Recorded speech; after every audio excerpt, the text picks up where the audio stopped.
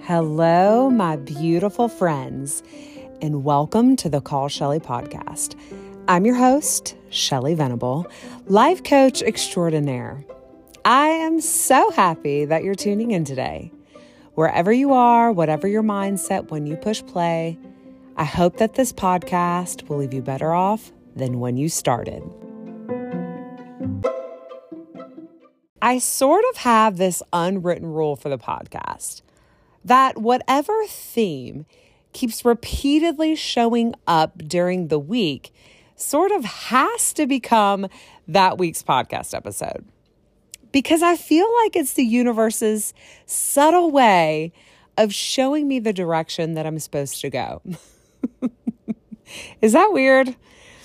Well, that's just me, guys. I'm just picking up the vibe and then sharing with you my thoughts about it. And I think it's working. Anyway, the topic that just kept coming up this week, of all things, was dating. Yes, dating, which just so happens to be one of my favorite subjects ever. And maybe you're thinking, well, Shelly, I don't need dating advice. Good for you and congratulations.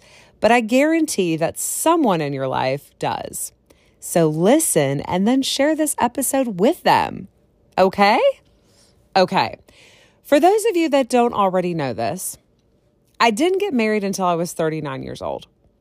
And frankly, that wasn't that long ago. So believe me, I get it. I get how frustrating and exhausting dating can be. I get how lonely being single can be. I get the wondering and worrying that maybe the right person will never come along. I get it.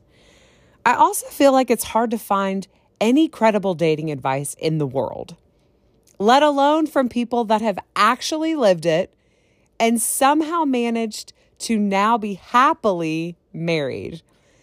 In other words, I'm very aware that dating can feel like you're just stumbling around in the dark, while at the same time also hoping for the best, yet simultaneously wanting to give up too. It's so complicated. And that's just a very long-winded way of saying, I've been there, I get it, and I got you.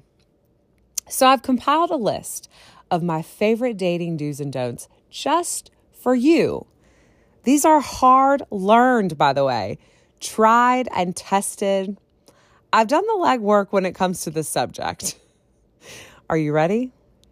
Good. Let's dive in. Number one, we're kicking this thing off with a bang. No pun intended. Number one, sexual attraction is not it. You hear me? Not it. Everyone, and I mean everyone who's single, is so concerned with sexual attraction. Geez, like every dating conversation starts with those two words. And there's even like a slight panic in their voice when they say it too. Okay, I'm sorry for making fun of you. I get it. But sexual attraction is not the thing you need to be majoring on. Sorry, not sorry. At least not when it comes to finding the person you want to spend the rest of your life with. Being attracted to someone's looks is one thing. But being attracted to someone's way of thinking, their healthy habits, their loyalty and honesty, their inner peace and self-esteem, their generosity and kindness, their ability to give and receive love. That is a whole other level of attraction. Do you know that there are so many married couples out there right now that got together because of sexual attraction, and now, several years later, can hardly stand to be around each other? Sexual attraction is all they've got, or all they had. Is that what you want for your future relationship? Well, I want more for you than that. When I first met my husband, I was attracted to him. I mean, I was attracted to something about him. I was drawn to him. It's hard to put this into words. That feeling.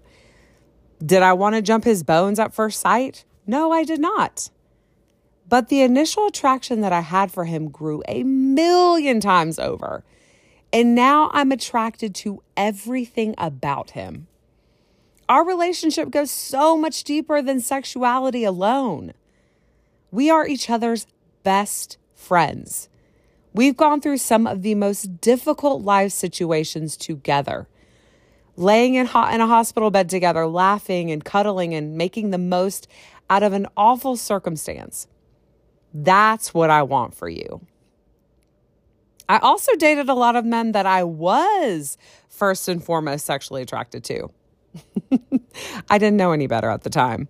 Thankfully, none of those jokers worked out. And I can have a big laugh about that now. Trust me, as you get to know someone, really know them, attraction can and will definitely grow. Number 2, date a lot. In the months leading up to meeting my husband, I made a rule. I was going to say yes to every single person that asked me out. And I did. Regardless of if they were my quote unquote type or not. I mean, quite frankly, after 37 years, my type hadn't really worked out for me. And we won't get into the particulars of what that was at this time. Thank you very much. Not to harp on this, but isn't there a saying that says doing the same thing over and over but expecting a different result is the definition of insanity? I'm just saying. So back to my story. My goal in saying yes to everyone was my way of seeing what was out there. Seeing if I was somehow missing something. And as a result, I went out on a lot of dates. Did I get ghosted? Yep. Did I want things to work out with a couple of guys and it didn't work out? Yes. Was I disappointed? Yes. But I just kept it rolling. I think people take dating either too serious or not serious enough. There's this fine balance of showing up, being kind and honest, but also not investing too much up front. Going in with an open mind, an open heart, being yourself, emphasis on being yourself. And if the person is the one, things will just keep moving along. And let me add, they will love you exactly as you are. They will love you for you.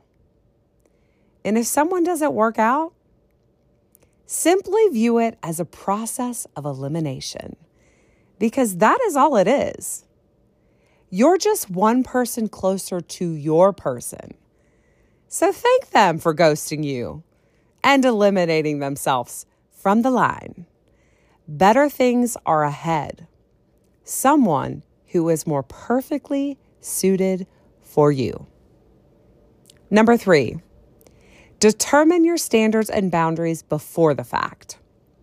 What line will you not cross? Determine that up front, not in the moment. If you're on the apps, you already know this, but there is a strong hookup culture. The apps are borderline a low-key escort service, if you ask me. You know what I mean? Hooking up on the first date is almost a given nowadays. I once had a guy try to force himself up to my condo, and I literally stood in my lobby forcibly holding him back. I was like, dude, I don't even know your last name. I'm not hooking up with you. Sheesh. So, if you want to have standards, determine them, announce them, stick to them. I know it's not cool, but it is cool actually. If you're really looking for someone you want to spend the rest of your life with, get to know them first.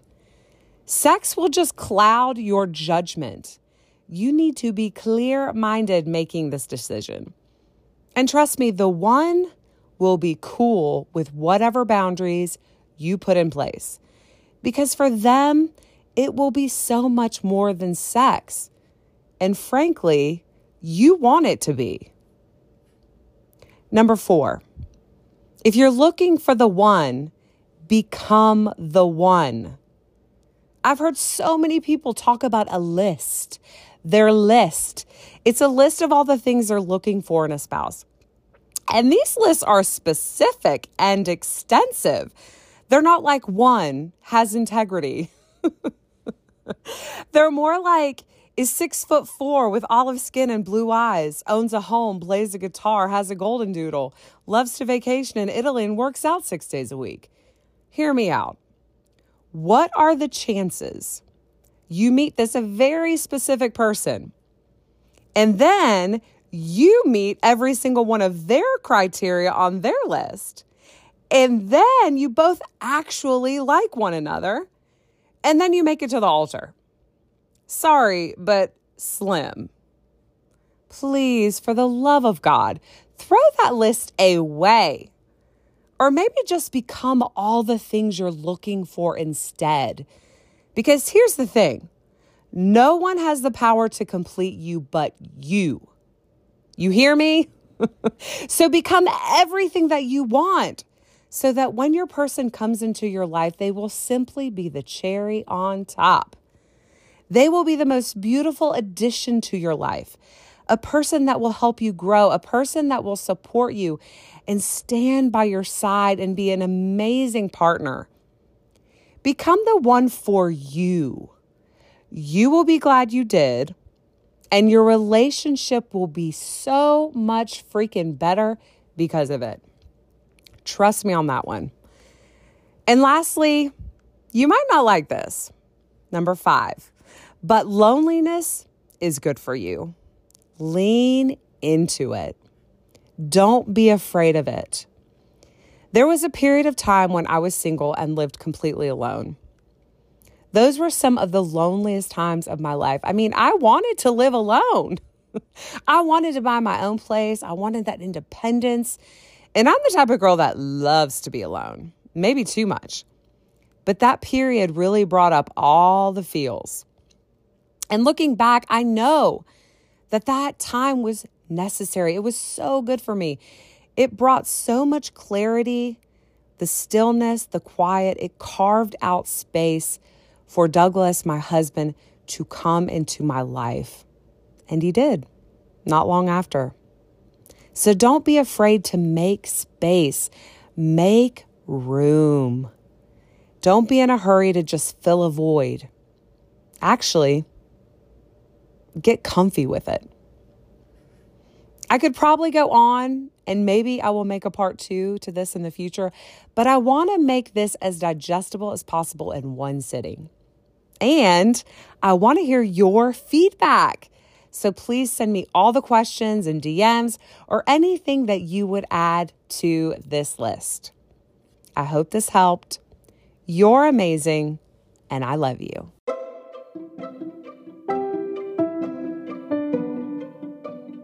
Thank you for listening. You don't know how much it means to me. If you enjoyed this episode, please consider leaving a review. Your genuine opinion helps new listeners decide if this podcast is worth their time. And also, when I see a new review, it just surprises and delights me. I don't have a website yet, but you can find me, Call Shelly, on all the social platforms. Please come say hello. I would love to hear from you. And stay tuned for more episodes like this coming soon. Have a beautiful day.